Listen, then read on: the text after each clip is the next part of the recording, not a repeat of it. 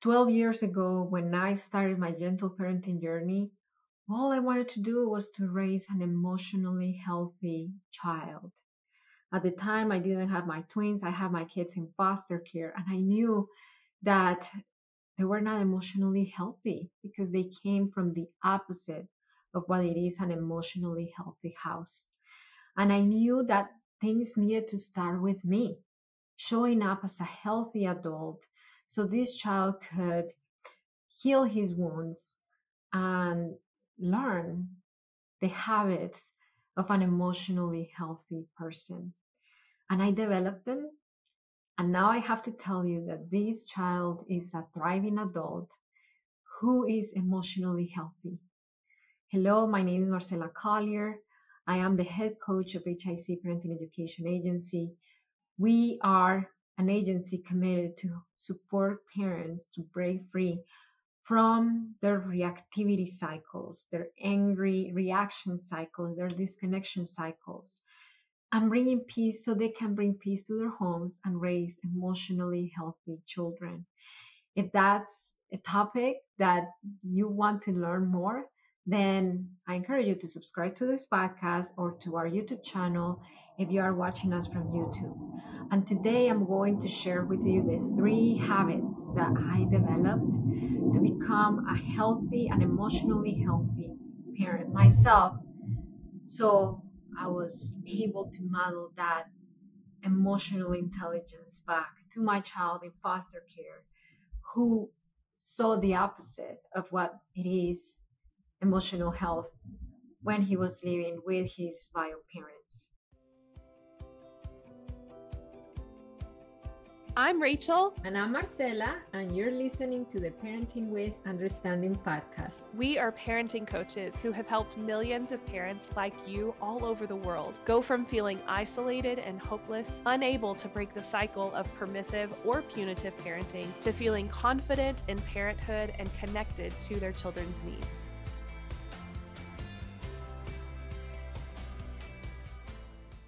Habit number 1 to become an emotionally healthy parent is to embrace vulnerability in front of our children. And if you ask me, this would have sounded to me like nails on a chalkboard saying, like, are you telling me I should cry in front of my kids?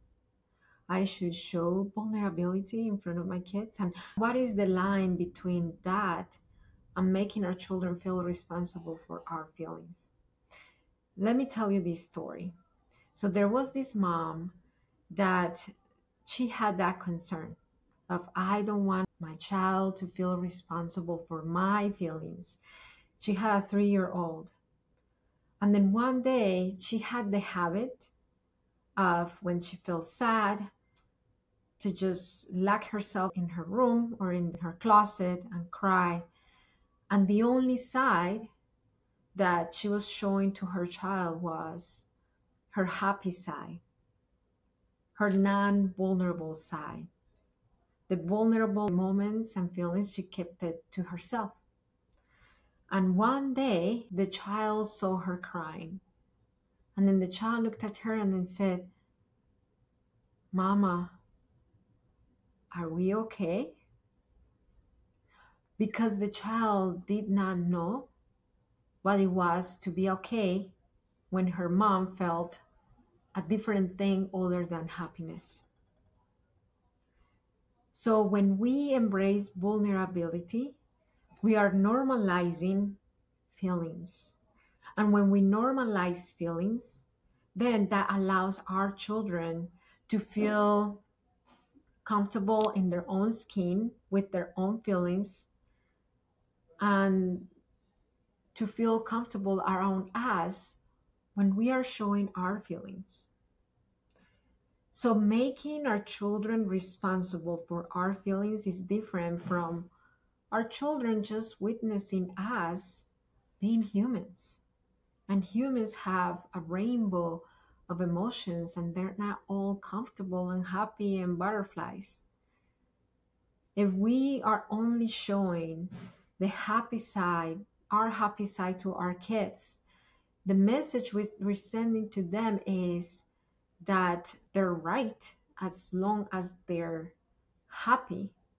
Because when they feel the opposite, or when they behave the opposite, when they're scared, when they're sad and they cry, then this is not normal. Because my mom, my parent, my father did not make this feeling normal. So, my question for you is, type in the comments if you're watching us from YouTube. How comfortable do you feel expressing your vulnerable feelings in front of your kids? Let me know. So, what it is actually to make them feel responsible when we blame them for our feelings. I wouldn't be crying if you would have listened to me in the first place. That's making our children feel responsible for our feelings. But showing vulnerability, it just opens pathways of openness, connection, deeper intimacy. If you think about it, emotional intimacy is feeling safe to express all your feelings in front of that person that you are intimate with. And we want our children to develop emotional intimacy with us, for them to feel comfortable to come us with anything and to show us anything, any feeling they have, because this experience of emotional expression is normalized for them. How beautiful it is that this child who sees his mother cry, instead of asking, is there something wrong with us? Like, what's going on? Then that they are maybe wondering, I wonder why mom is sad. Let me ask her, what happened to you that you're sad? So that's habit number one. Habit number two, to raise an emotionally confident child, is to practice unconditional love. And notice that I say to practice and not to have unconditional love, because we do have unconditional love for our kids. That's why I believe that every parent has unconditional love for their children. Yet, many times we fail to express unconditional love, especially when our children are behaving the opposite of lovable, when they're behaving the opposite of our expectations are, when they're doing the opposite of what we perceive as they are worthy of love. So, in our logical mind, in our thinking, we know that our children are worthy of love at all times. Yet, in our day to day lives, many times we fall short on showing that unconditional love. So, this is the story of a parent who wanted to be unconditional to his child. Yet, when this child had a potty accident, this parent would get so enraged and frustrated because this is something that they already conquered. This is something that they already worked through, and this child was potty trained. And how come? So, what happened? Then, even though his desire was to create this unconditional love environment, that rage, that frustration led him to do things that convey the opposite message to his child. What happened? It wasn't about that he thought that his child was doing it on purpose. It wasn't a love issue. It was an anger issue. His anger was getting in the way of him showing up the way that he wanted to show up for his child. And he allowed his frustration to take over because he didn't have the tools to break free from that reactivity, bring peace to their potty training process, to his home. in general. Therefore, he was having a really hard time raising an emotionally confident child. So, what happened? This father worked with us for 14 weeks alongside us in our 14-week program. And then he rewired the way that he related to his own anger. He got a customized plan to help in those frustrating moments, to connect with his son and to guide them effectively yet empathetically. And this is the transformation that he's living now. So 14 weeks ago, there was a lot of frustration and easy agitation. And it was difficult to give affection to our child and plus verbalize all the unmet needs and emotions that immediately erupted out. So it's been significantly better now, thanks to Marcella. It's less impulsive, less angry thoughts, and a bit more wiggle room. And definitely a ton more affection given to our son, like hugs, kisses, affirmations, and we're standing back, enjoying watching him grow and thrive. Sometimes social media advice are just general ideas that gives us a lot of great insight, but not personal, customized transformation. And I have an invitation for you. Our team of coaches, my team of coaches, and I opened up a time to talk to you directly in a free parent support call.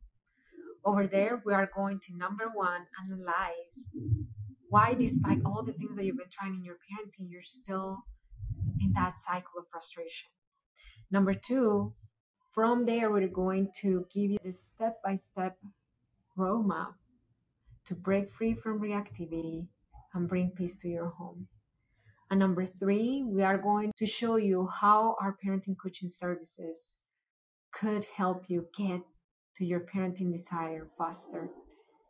If you want to take advantage of this call, all you have to do is go to apply.hicparenting.com or click the link in the description of this video or open the description of the podcast episode and the link is there. There is a questionnaire. Fill out the questionnaire because we will study those responses to be prepared for our call. And at the end, we will show you our calendar where you get to book your free call.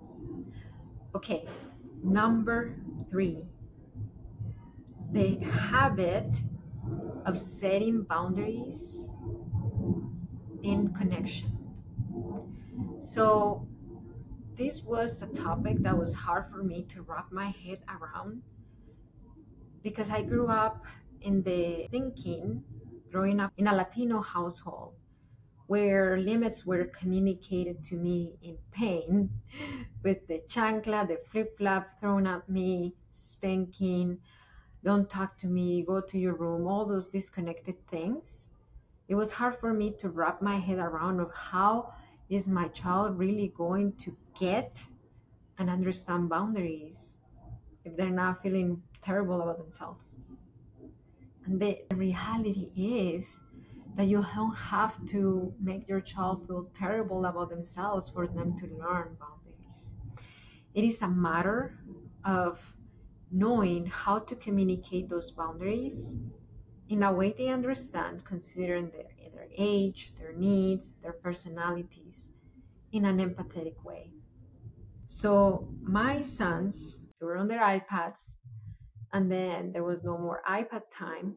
I said, okay, it's time to get off the iPad. Nope, they were not getting off the iPads. So how do you enforce those boundaries with empathy when they're not even responding to the first time that you communicated that boundary? I guided them through the process. So I went down to their level and then I said, I want to know what your decision is. Are you choosing to have more screen time now and then to cut down on the nighttime screen time because my twins get screen time in the early morning and at night? Or you want to cut it now and then still have your screen time at night? They cut it there and then they had their screen time at night. And that's how I Enforce that boundary in respect with connection effectively. What about if my children would have chosen to stay more on the iPad? Then that means that they were choosing cutting down on the nighttime iPad. What about if the nighttime comes and they're upset about not having screen time? Well, they're living their natural consequence of their choices. Simple. I put it on them and they made their decision. That's discipline without harm. So, the three habits are simple. Number one, embrace vulnerability. Number two, practice unconditional love. Not just have it, but practice it. And number three, communicate limits in connection. They are not one or the other. You can do it both at the same time. Marcela, this is so great. I need to have all this in my head to remember it. Go to our show notes. Everything is there in a really well written blog article. Just go to hicparenting.com and the article is there. Remember to follow us at Heimpet Club. We are on TikTok, we are on Instagram. Subscribe to our YouTube channel, Heimpet Club. And it only takes understanding of yourself to transform your parenting. I'll see you next time. Bye.